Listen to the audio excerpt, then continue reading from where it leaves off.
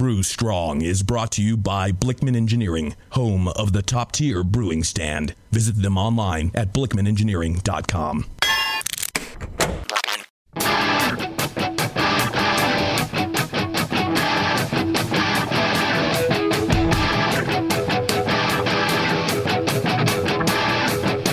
Brewers, it's time for the beer radio you've been looking for. This is the show that dispels myths, tackles the toughest topics, and makes no apologies for geeking out on beer. Hosted by two guys that drink before they think, Jamil Zainasheff and John Palmer. This is Brew Strong. Hey, howdy, hey, my brewing brothers and sisters. Greetings. Here's my And a Merry Christmas. enthusiastic John Palmer. Yes. What I'm enthusiastic about is our fine sponsor, Mr. John Blickman himself. Indeed, yes. With all those great inventions of his, everybody's heard about the beer gun, the Tower of Power, the Therminator, the Boilermaker, great names too. And great guy and great company, and they're sponsoring the show, paying for it so you don't have to. So check them out at blickmanengineering.com and see all the goodies they have there. And if you haven't ever heard of any of these things I mentioned, then you're probably just starting out in homebrewing. And it's something that's well worth checking out. Like I said, blickmanengineering.com. You can even, if you appreciate that Blickman Engineering is paying for the show, you can send an email to feedback at blickmanengineering.com and tell them how much you appreciate the gift that they have given you. The gift of wonder, the gift of knowledge, the gift of entertainment. Yeah, maybe. Yeah. And beer. And beer. The gift of beer. Gift of great beer. Speaking of great beer, Porno Steve, how's your beer coming along? Have you brewed more? Yeah, brewed a pale that pretty much just stopped fermentation after the first day. Okay. I think. Well, who knows? I mean, I don't know. You put yeast in. Yeah. At some point, you saw it was fermenting. Yep. It was going well the first day, and then second day just. Okay. No, so we'll see. I would have a couple questions for you. One is, what was the starting gravity? Did you check? I'd have to. I don't know. Did you check and you just don't remember? Yeah, I did. I remember checking it. I just have no idea. I forgot. Okay. I did it with someone else, and we all wrote this stuff down. But okay. Because if it's in a that'd be the way to light know. wort, and the temperature is warm, are you controlling your fermentation temperature? Or are you still doing the thing where? Of course not. Because if it gets hot, and sometimes fermentation will cause it to get hot, it'll finish out really quick. Okay, yeah. Fermentation can take 24 hours. Yeah, it did start out pretty warm. 36 hours. It did start out pretty warm. Yeah, see, that's probably the problem. It can taste a little bit like rocket fuel. Can't wait. So, that's so one of the things in distilling, they're all, hey, ferment this thing out, should be done in 36 hours, and you should have your tank free to do another one. Because they'll ferment at like 90 degrees and let it rip. Jeez. And, it'll just ferment out, and they don't really care what it tastes like. Yeah, it's been about 3 weeks now, so. And now we'll see. 3 weeks. We'll take a little. So take a little reading of it. It finished off in a day. I just let it hang out. Yeah. And so you've left it sitting there for 3 more weeks. Yep. Okay, probably not the thing to do as well, because the yeast in the bottom of that fermenter is going to kind of start to die. They're going to get bored. And start vomiting up essentially their guts. So really got to watch beer. it. Yeah, you really want to rack it off. You can leave it for a while, especially if it's cold. You can leave it, for a few extra days. It's cold now. It's pretty cold. But you generally want to get it off there before a week is up. Otherwise, it'll rot into your beer, and it's going to taste terrible. Okay. So Good to know. So your rocket the more fuel, you know. rocket fuel with vomit dead meat. beer. Yes. How are you getting your recipes? This one, I think it was kind of like a leftover, whatever we have leftover beer, kind of a thing. Okay. All right. In ratio, whatever. We were like, okay, we have some of this. Let's just put all these together. Sounds like it's a guaranteed surefire winner. No, I'm just saying. I bet. You plan on entering this to competition? You got your beer gun to fill some bottles? Oh, yeah. Okay. I'll bring you some. Okay. Yeah. This sounds great. Okay. Yeah. Well, on this show, John's got some advice for those of you about creating recipes. So today we're going to go over John's recipe design, basics for starters for people trying to produce their own recipes, the things to look out for, the things not to worry about, just some good, solid advice for, instead of let's just throw some stuff together, a more measured, my way, I guess. More measured way to do it. Now, see, throw it all in there. How did I know that your story would lead right into the topic of the day? I don't know. It's almost like we plan these shows or something. No. Just throw it all in. It's just I took a shot. See, there you go. See, that's exactly what I did. I figured, yeah. Just take a shot. Okay. Take a shot. Okay. Yeah.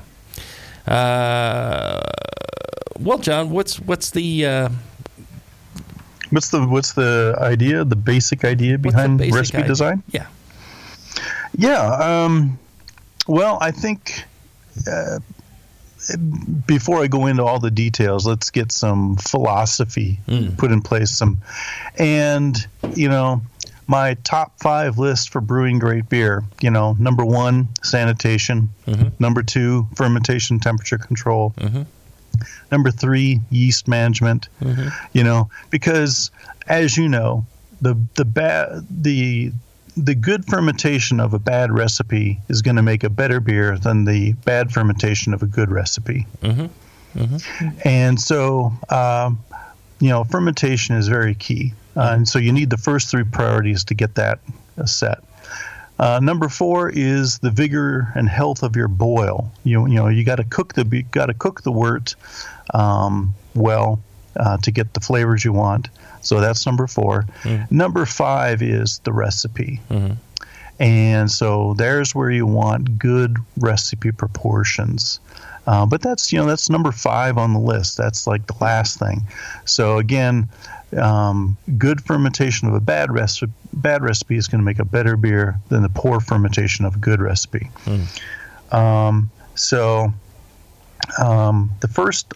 The first priority then when it comes to a good recipe is your proportions.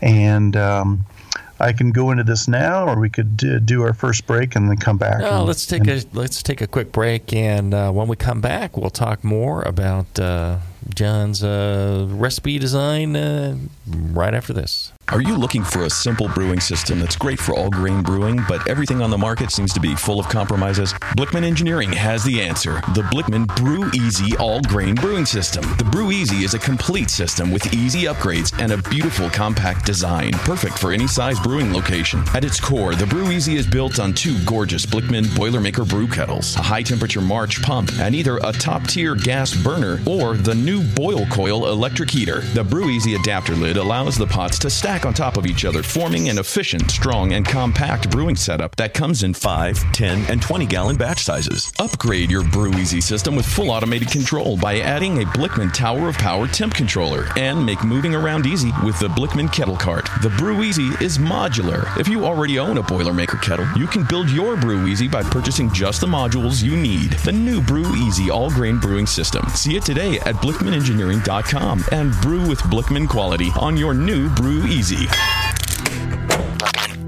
Since the first time the Brewing Network microphones turned on, more beer was behind it.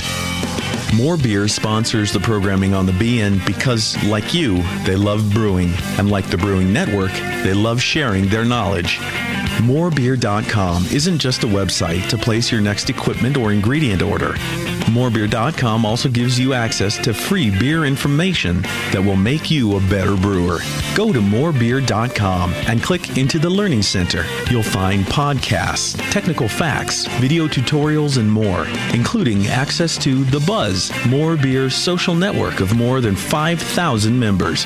And some of them might even be crazier about beer than you are. Get over to morebeer.com today and take advantage of The Buzz, the forum, the Learning Center, and make sure you're signed up to receive the newest More Beer catalog.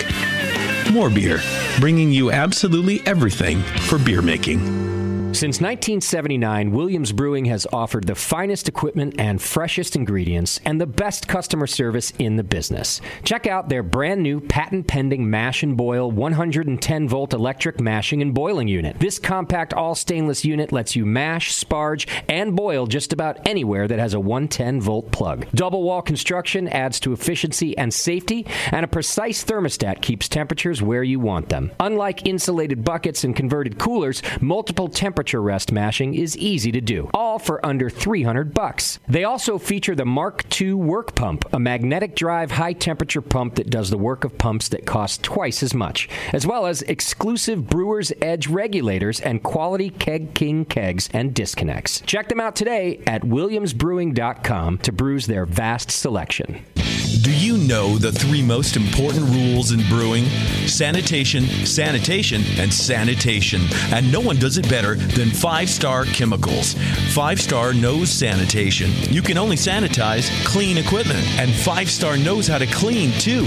For craft brewers and home brewers, 5-Star has what you need to keep your fermenters, serving tanks, kegs, and draft lines sparkling and free of any beer-spoiling bacteria. PBW, caustic, acid cleaners, Star Sand, SaniClean, lubricants and defoamers, pH stabilizers, and more. 5-Star Chemicals has cleaning supplies, safety supplies, heat exchangers, pumps, hoses, and valves. And 5-Star is proud to offer eco-friendly products that exceed customer expectations. If you have a cleaning problem, you need the 5-Star solution. Visit 5starchemicals.com or call 800-782-7019. 800-782-7019 and get the 5-Star treatment today.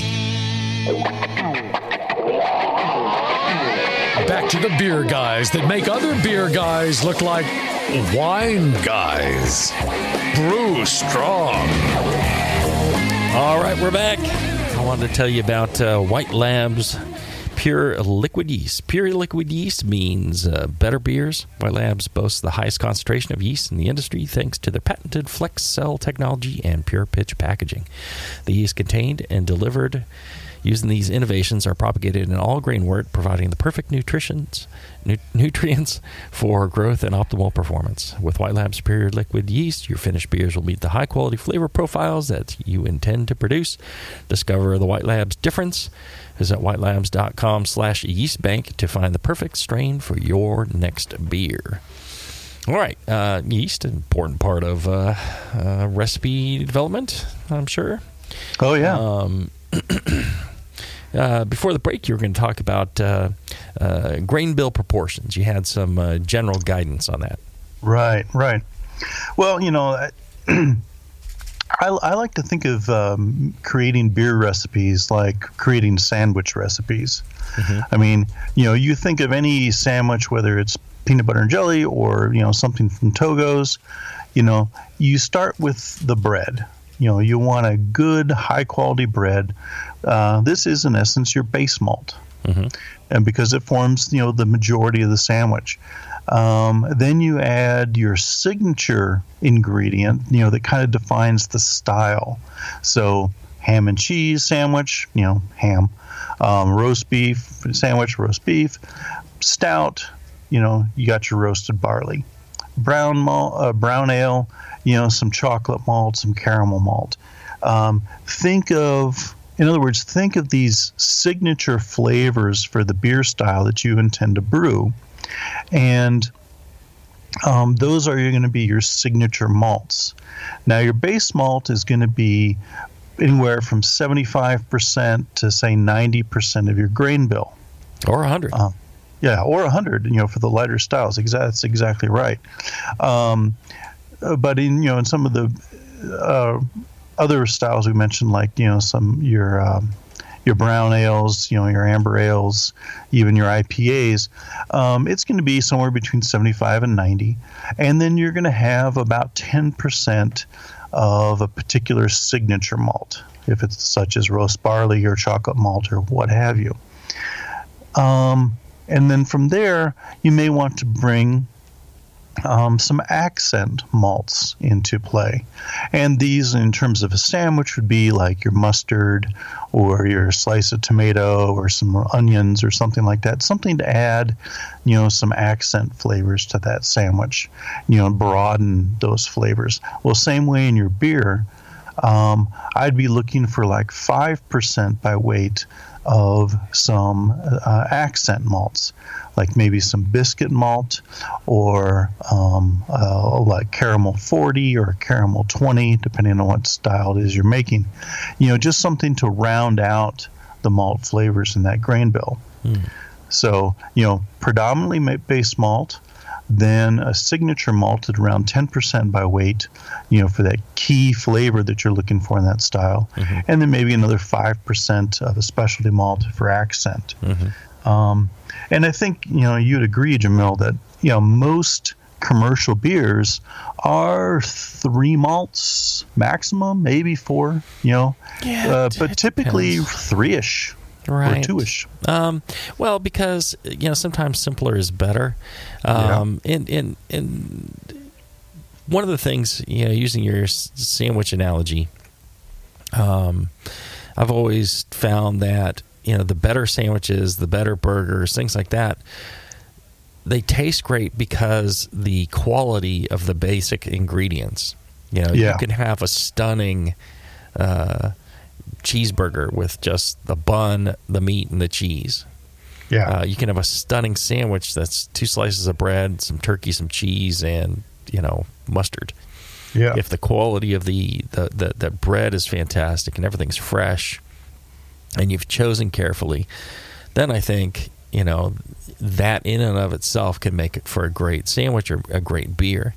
A really high quality Pilsner malt can make a great German Pilsner. Can make a great Bock. You don't necessarily need additional ingredients. And I think the tendency for a lot of people is to overdo it. You see all these ingredients and you think, well, I want to use this, I want to use that. And I see a lot of recipes where somebody's throwing in a 1/4 ounce of this or a 1/4 ounce of that. And unless it's like something fairly intense, like a roasted barley or some sort of smoke malt or something, it's really just lost, and you're just kind of muddying up the flavors versus really defining them well. Yeah, a lot of people do 5, 6, 7 malts trying for complexity, but that's not really where complexity comes from. Complexity has its you can't have complexity without balance. And so I wholeheartedly agree that many times simpler is better. Quality is number one. Get that high quality base malt. Add a signature flavor if you're doing one of the darker styles, like the roast barley for a stout, or chocolate malt for a porter or something like that, and then a little accent malt. Depending on what the complexity of the style. Like porter, you'd add 5% of caramel to your chocolate malt, and maybe a little.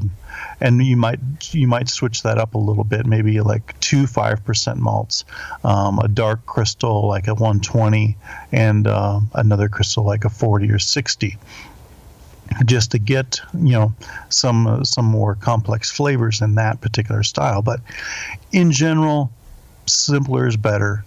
Go for quality.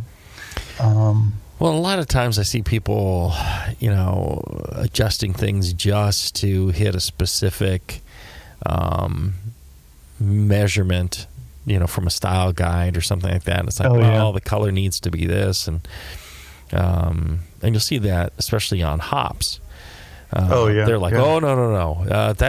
I need this, extra quarter ounce, or, I need to do this because it won't be the right IBUs. And it's like, well, the IBU measurements are kind of not realistic anyways. Right. What you're doing from your calculator is not, in fact, what's going to end up in the beer. And it's more a measure of what you're putting into your recipe to give you a relationship between your recipes. Yeah. I'm going to talk about bitterness units versus gravity units in the next section. Okay. Because that's a very good area too. Mm-hmm. But I think when it comes to your grain bill and planning your grain bill, consider your malt space. Consider your X, Y, and Z axes of a cube. These three axes would be your base malt, your caramel malts, which give you sweetness or more sweetness, and then you've got your toast and roasted malts. Everything from amber malts like biscuit, up into pale chocolate, roast barley, black patent, where you're going for a drier and more color, to the beer.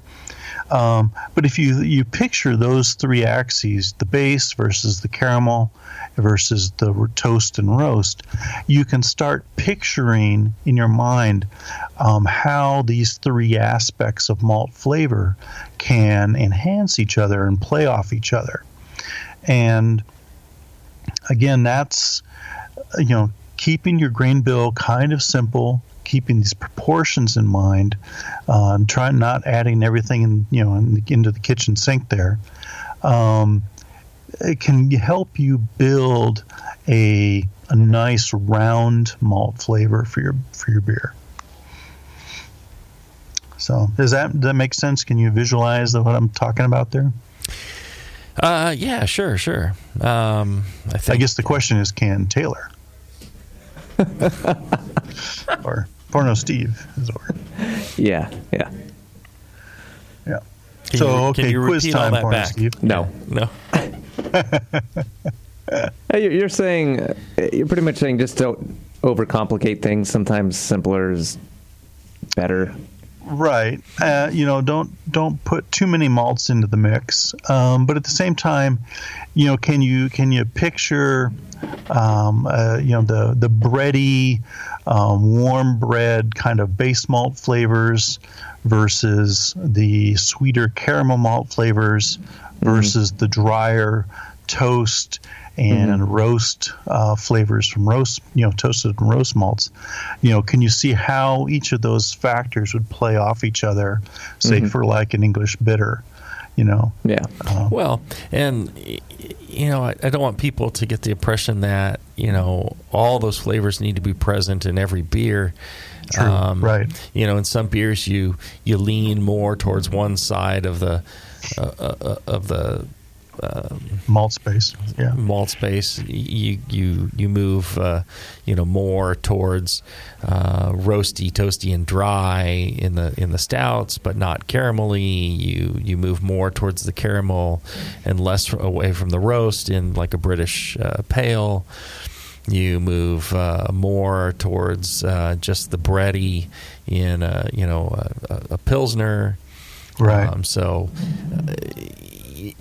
They're not always present, or sometimes if they are present, it's very subtle, and sometimes it's bold, and something smack dab in the middle is more like maybe a porter, brown ale. Yeah. Where you do tend to get kind of an equal contributions in from those three. Where you get them all. Yeah. So. Yeah. But again, that's why what I'm trying to convey is the idea of balance, symmetry, complementary flavors, to build this overall malt character. Again, as you say, depending on your style, maybe that balance is going to be towards the base malt side, or it's going to be, somewhere in that malt space, for that particular style.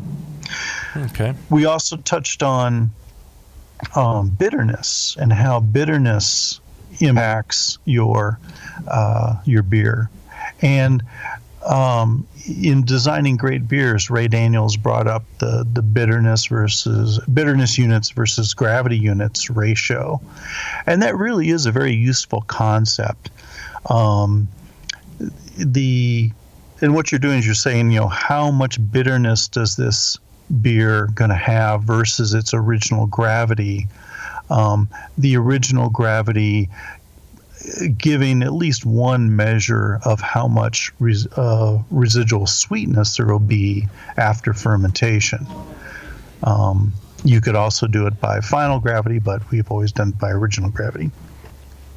And let's do this. Let's take a short break. I want to tell you about Moonlight Meadery. They've got they've been a long-time supporter of the Brewing Network, and now they're looking to bring Michael Fairbrother's braggots, especially his Russian Imperial Stout braggot, to market. You can help them get started by joining their Lunar Society, which includes 12 Society-only mead releases, 4 Society-only braggots, a hooded sweatshirt, and pair of tasting glasses. I've never needed glasses to taste, my vision's pretty darn good. I can see what I'm tasting. But, as for those of you who need it, or maybe they're safety glasses. I've never quite understood what tasting glasses were. Hooded sweatshirt, pair of tasting glasses, plus discounts and much more. To learn more and to join the Lunar Society Club, check out Moonlight Meadery at moonlightmeadery.com. That's moonlightmeadery.com.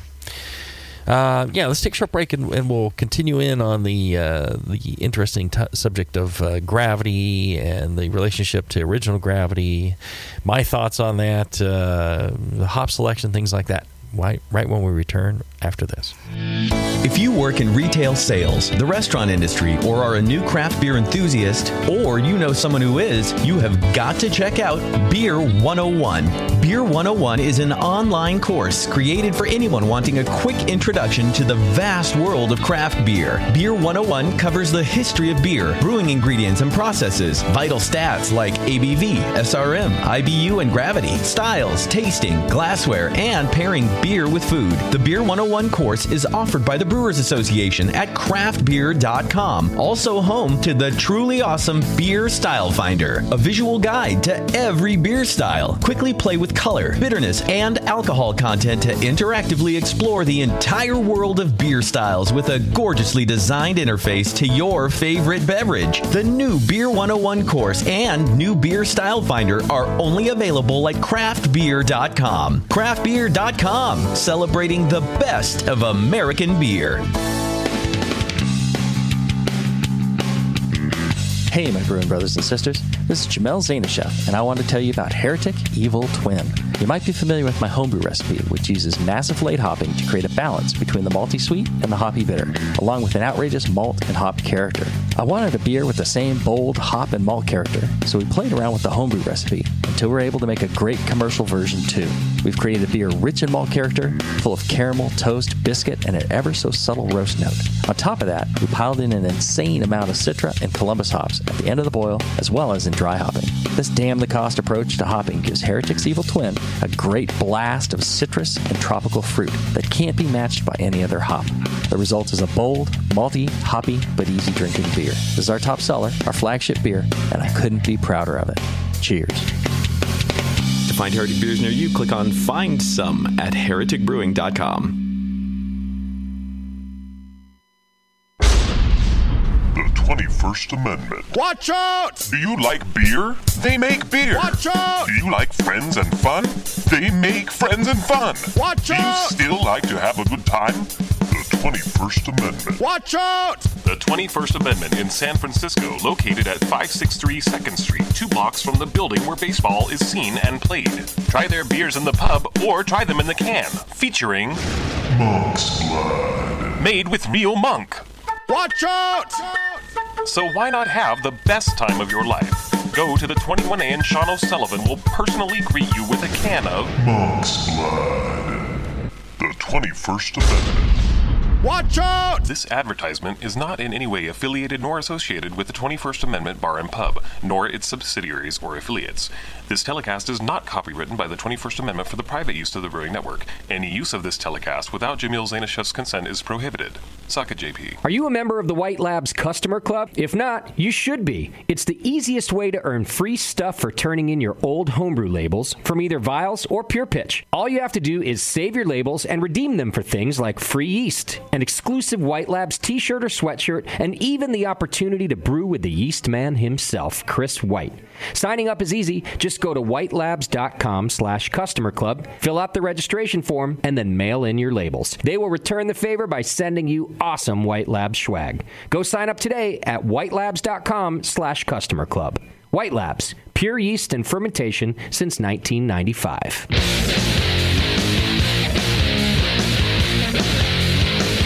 Back to the two guys that know how to turn beer into beer. This is Brew Strong. All right, we're back. Yeah. So we were talking about Ray Daniels and the concept of the bittering to gravity ratio, which I was always a fan of as well. I know that people have argued that, well, it doesn't really convey what the final character of the beer is. I mean, if you use a lot more, crystal malt or something like that, or if you have a sweeter character to the beer, the yeast you've used, it's like any of the other things. I mean, it's a guideline. Exactly, and you're relying on formulas for calculating the amount of IBUs anyways that are not necessarily 100% correct. Right. For the final gravity or bittering you actually get in the beer. I've always liked that and have used it especially when you're looking at, okay, I've got this beer, it's sort of related in a certain way, and I want to make a different beer, but I want to, make it a little bit more bitter, a little more sweet. And then, that gives you an idea of how to balance those numbers out. There's an actual formula for that. For what? Bitterness? Yes. There's several of them, and they're models. They're models, It gives you... They're baselines, because you can't really, whatever you do, just pick one and use the same one always. Never switch to another one. Because otherwise, all your points of reference, all the times you've brewed in the past and thought, oh, this isn't bitter enough. Go elsewhere. Then all of a sudden, those don't apply. So you'd start from scratch again. So there's arguments as to which one's better than another. They're all... But it's all subjective because... Yeah, it's just... so none of them are precise, but as Jamil says, pick one, be consistent, and then you'll have a frame of reference. Because the type of yeast you're using, the amount of yeast you pitched, a lot of these things affect the actual IBUs that remain in the beer at the end. And an IBU is not necessarily an IBU. The flavor... I could make a really bitter beer that doesn't taste very bitter. I can make a much less bitter beer that tastes extremely bitter. It all depends on the character of what you're doing. Water, just the other ingredients. Because it all goes into, what kind of bitterness that is. Didn't somebody recently do an article on how IBU isn't an IBU anymore? Yeah, we've had a couple in both the Technical Quarterly from the MBAA as well as the ASBC Journal. So I thought that, and I've always believed that. It's like, well, you can have a soft, gentle bittering, and you can have a harsh, biting bittering. Can someone just make like a strip with numbers on it, and you just lick it? Sure. You're like, oh, yep, there it is. It's about there. Well, I think LSD comes that way. Yes. What I wanted to talk about in terms of the bitterness unit to gravity units is that if you plot the style guide ranges from the BJCP style guidelines, roughly 50% of the styles, of the beer styles, and this includes everything from English bitters to American pale ales to Pilsners and the real popular styles. They typically have a bitterness to gravity ratio of about 1 to 2. That is half the bitterness versus the original gravity points. So, for example, 20 IBUs for a gravity of 1040 original gravity. About half of the beer styles fall into that category. Now, your more bitter beers, your IPAs and so on, and the higher end of American Pale Ale, those will tend to be like in the 3 to 4 ratio. 30 IBUs for a 40 original gravity, or 60 IBUs for a 1080 original gravity. It's not until you get up to like a double IPA where you start approaching that 1-to-1 range, 80 IBUs for a 1080 gravity. And then, of course, you also have your sweeter styles where it's 10 IBUs for a 1040 gravity kind of thing, a 1-to-4 ratio. But so the bitterness unit to gravity unit ratio is a good benchmark, for thinking about what kind of styles you like, and helping you formulate your recipe in terms of its bitterness to gravity. Just again, general guideline. This is one way of measuring the beer, but I think it's a useful benchmark. Yeah, absolutely. That's one that I think I always included that in my BYO articles nice. When I was doing the ranges of. I'm certain I did. And I think things get down to about 0.25. They get up to about 1. It's rare that anything gets over 1. Although, but people try. yeah, exactly. Well, and how about what kind of considerations do you have for the types of hops? Just throw a bunch in. I mean, how do you select your hops? What do you recommend for people on your recipe formulas? Yeah, well, there's a lot to be said for single malt, single hop experimental beers. I mean, to help you learn flavors, learn what a particular hop tastes like, and so on. But I think when it comes to actually formulating a recipe, I tend to like hops in groups of 3. 3 varieties, and getting those varieties to kind of play off each other a little bit. Cascade, classic, citrus hop, and then maybe play that off of something a little newer, like some Galaxy or Citra, to bring in a little tropical fruit character to complement the citrus.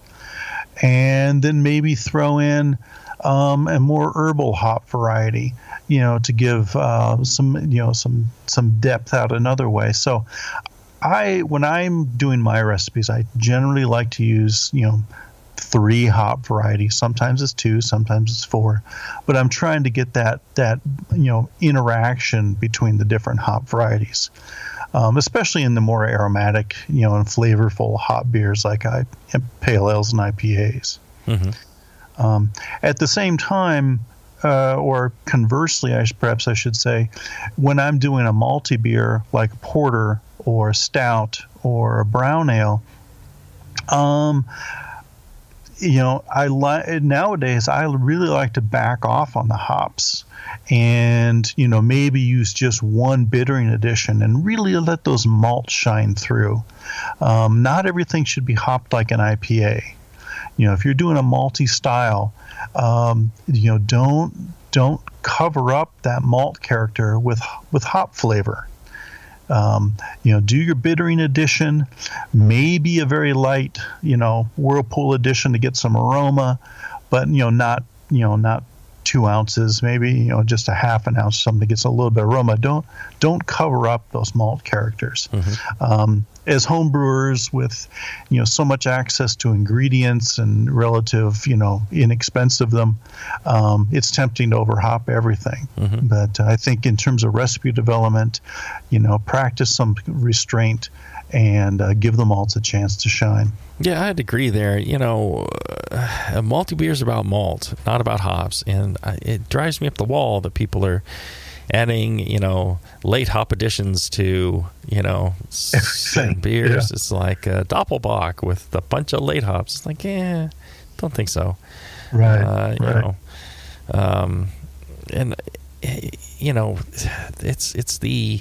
It's an American style of beer. I'm going to, make an American Doppelbock, and I'm going to dry hop it with, 50 pounds of Mosaic. I'd be like, oh, yeah. It's fine to have creativity, absolutely, but have fun with it. But still, if you're trying to make a certain type of beer, there's a reason that those beers became so popular and became defined styles. So, you got to just keep that in mind. There's been this trend lately, at least in a couple breweries in SF around where I live, of throwing Citra hops in a stout.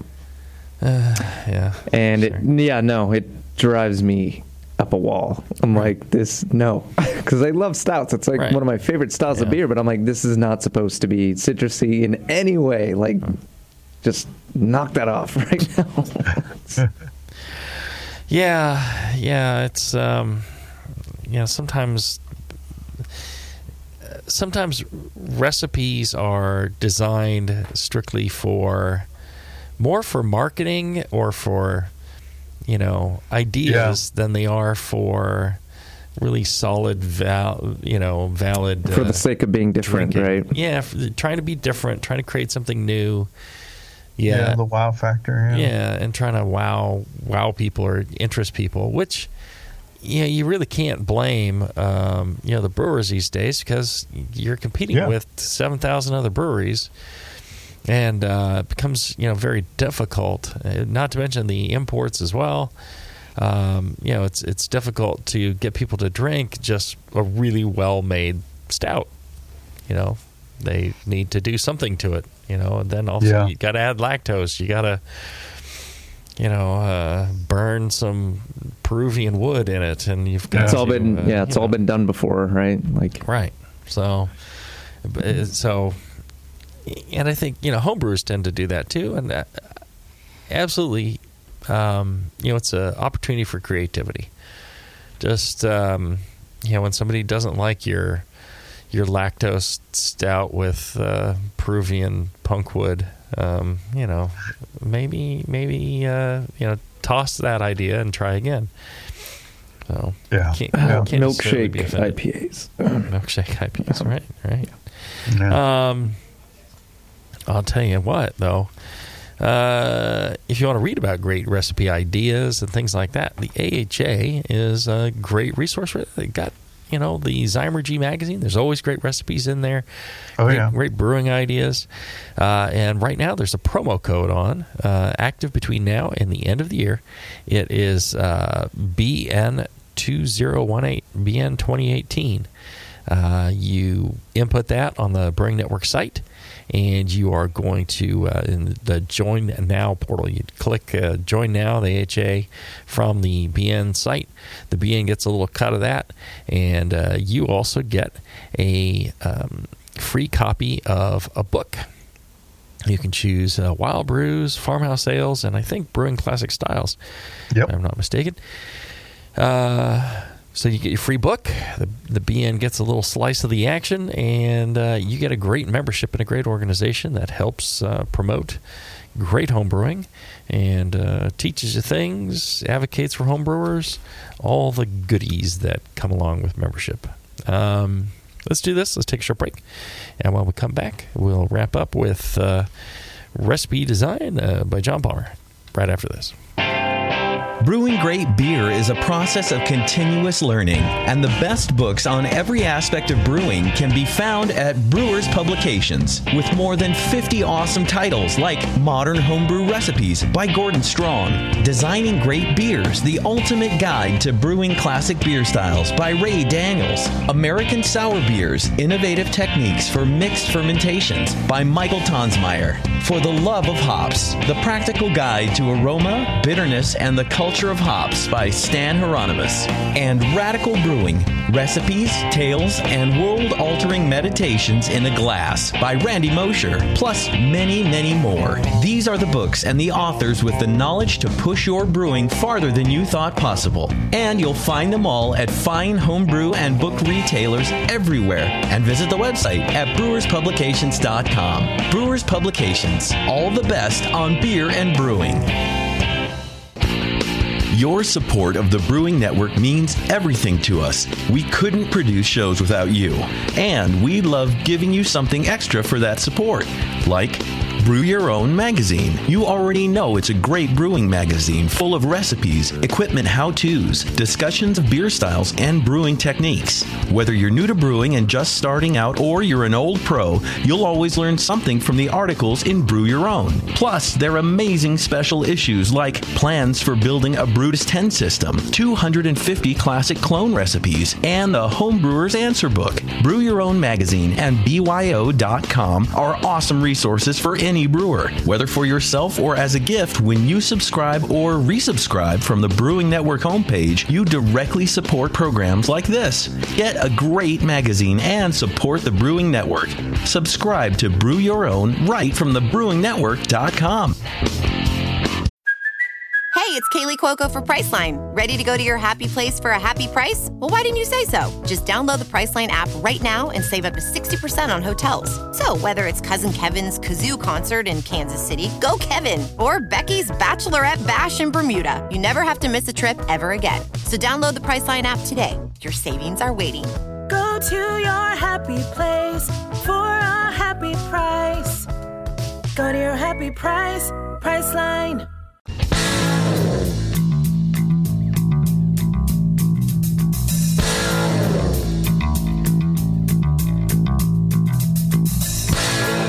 Learning to brew has never been so disgusting. This is Brew Strong. All right, we're back. And, you know, once you come up with that great recipe, brew that beer, package it up, you should finish it off with a sweet label. You're putting all this effort into your beer. You should put a little effort into your packaging. You know, it affects people's perception of the quality of your beer. If you've written it on a scrap of toilet paper and tied it on with some dental floss to your body, or you put a nice professional looking label on there, people are affected by the appearance of things. And I'd be interested in that. Perception. Right. Well, check out dental floss and toilet paper. Wait, what's up with this thing? Right. Slip yours into a used condom? Is that what you're saying? No. Yeah. Well, Grog Tag's your one-stop homebrew customization shop. They have it all from reusable beer and wine labels to durable metal signs, high-quality coasters. Everything is customizable. So get creative over on grogtag.com with over hundreds of templates, and we'll print it up on high-quality materials, ship it out to you. It's easy. Check out grogtag.com today and use the code BNARMY to save yourself 10% on your next order. That's grogtag.com, and the offer code is BNARMY. And that gets you 10% off on some sweet labels that will make your stuff look great. Grog Tag. It just may be the best thing about your beer. That's a great slogan. That's good, John. That's good. Thanks. Hey, Taylor. I think he's speaking to you. I don't know. Yeah, you're right. No doubt. No doubt that's right. How did the other one work out? You did the stout, and then didn't you do one before the pale ale? Yeah, so the Schwarzbier came out. Yeah. It's a little black licorice-y. Huh. But otherwise, right. It's pretty good. It just came out a little sweet. Huh. Interesting. Which I'm like, I don't know. Is there a licorice character to it? Yes. So it could be infected with some. It's not wild super yeast? strong. It's subtle. Do you think that's an infection? You could be referring to some phenolic character. Yeah. Which I would think would come from a wild yeast. Okay. I don't know. Yeah, that could be. Without tasting, I can't tell you. I'll bring that too. That would be all right. Great. I'm really looking forward to these. You should send your beer into Dr. Homebrew. I should. That'd be fun. Just come in, have JP be like, "The fuck is this? What is this?" All right. Let's get back to. Yeah. Let's wrap this up. Right. We've basically got 3 points remaining when it comes to recipe design. One, of course, is your yeast consideration. Very important. And I think in so many instances, keep it simple, stupid is, your guiding light, your main guideline. Homebrewers especially, we're interested in trying 7 different malts and 7 different hop varieties, and then we do multiple yeast strains as well. And when it comes to yeast and fermentation, I think the real mantra should be ferment better, not faster, not cheaper, ferment better. And very often that comes down to having a well cared for single strain yeast that you've purchased and started or built up to a good pitching rate, no contamination, and ferment that beer better should be your guideline. Okay. And then what about water? Well, water considerations, I kind of hate this guideline, but it is pretty true, and that is, good water, good tasting water will generally make good tasting beer. There are a couple things, that as you get more into water, you have to understand, and that it includes things such as getting, the chlorine out or chloramine, either with carbon filtration or sodium metabisulfite. If you start adjusting your water to suit the style, if you're in an area with surface water, very low mineral water, that water is pretty easy to work with. You can brew most any style with it. It's very forgiving. When you get into high mineral waters with high alkalinity, this is when water becomes a little more complicated, and that kind of water, high alkaline water, is best for dark beers. That way the alkalinity is balanced by the acidity of the malts in your grain bill. So my general water recommendation is look for a low to medium mineral water to brew with. Those are the most forgiving. Low is anything 50 ppm or less. Medium concentrations are 50 to 100 ppm. When you go over 100, that's when you start running into issues that you've got to deal with as a brewer. And to learn more about that, I point you towards How to Brew. Right. I cover that in more detail there. Well, and one little warning I'd give as well is, don't go to the extreme the other way. A lot of times people get RO water and then they just brew with that, and they're like, oh, I need to add minerals to it. It's like, well, yeah, you can't just use RO water. That's equally as bad as using high mineral water. Yeah, that's a very good point. Yeah, RO water beers tend to taste kind of watery. They just don't have the body, and what I call mineral structure that backs up the flavors of the beer. And in How to Brew, I have a thing called the Brew Cube that helps you understand how water parameters relate to style parameters.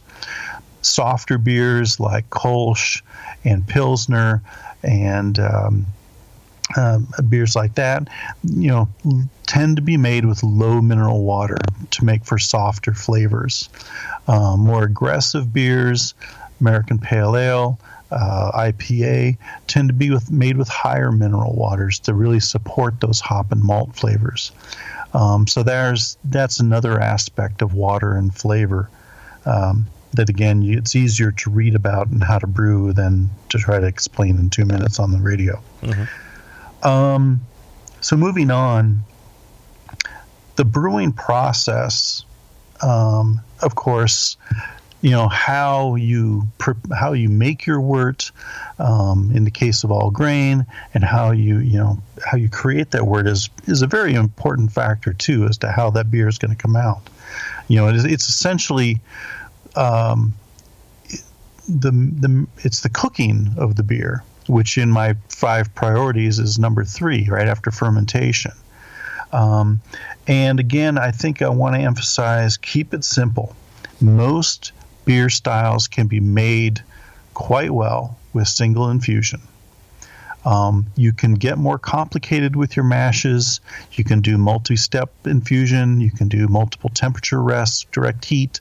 You can do decoction mashing if you want. That's fine from a hobby point of view, but especially when you're trying to dial in a new recipe or brew a new style for the first time, keep it simple, and I think you'll have better success. There's less points for, or less steps for things to go wrong if you keep it to simpler methods. Water to grist ratio, something common, 1.5 to 2 quarts per pound. This corresponds to 3 to 4 liters per kilogram. That's very good water to grist ratio for your mashes. We had a question come into Brew Strong just the other day. Someone asking us to talk about water to grist ratio as a topic and how manipulated that can affect the brewing. Well, the short answer is that is a very small factor for how the beer will turn out. It's more important as a consideration for really engineering your volumes and grain weights and production volumes in a production setting, and dialing those things in for good business efficiency. But when it comes to creating a recipe and dialing in beer flavor, it's really a smaller part of the consideration. Mm-hmm. And last point in the brewing process harks back to our founding father, Charlie Papazian. Relax, don't worry. We tend to really get into detail on brewing processes, ingredients, and so on. But it's very important to be able to take a step back, look at the big picture, and put all of this in perspective. So in recipe design, keep it simple. Don't overcomplicate things. Your yeast management, very important. Temperature management, very important. Good fermentation. All of these things are key to producing a good beer. And so don't get too wrapped up in the details, bitterness units, the gravity units, water adjustment, and so on. Keep some perspective on the whole process. Yep. I would agree with all that. Don't overcomplicate it. All right. Good show. Thanks for sharing that with us, John. And I think people have a much better grasp now of, fundamentally, how does a recipe come together? What things should you be focused on? I think that's very useful.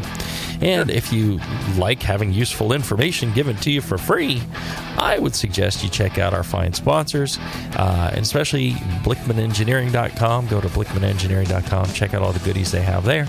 Make sure to email John Blickman at feedback@BlickmanEngineering.com. Let him know that you appreciate his support of this show.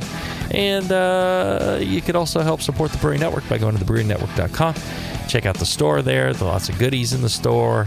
You can get, hats and hoodies and all sorts of other gear with the Brewing Network logos on them. And any purchase you make there goes direct to the bottom line of the Brewing Network and helps keep all the shows on the air. And, and I would say, other than that, brew strong, everybody. Brew strong.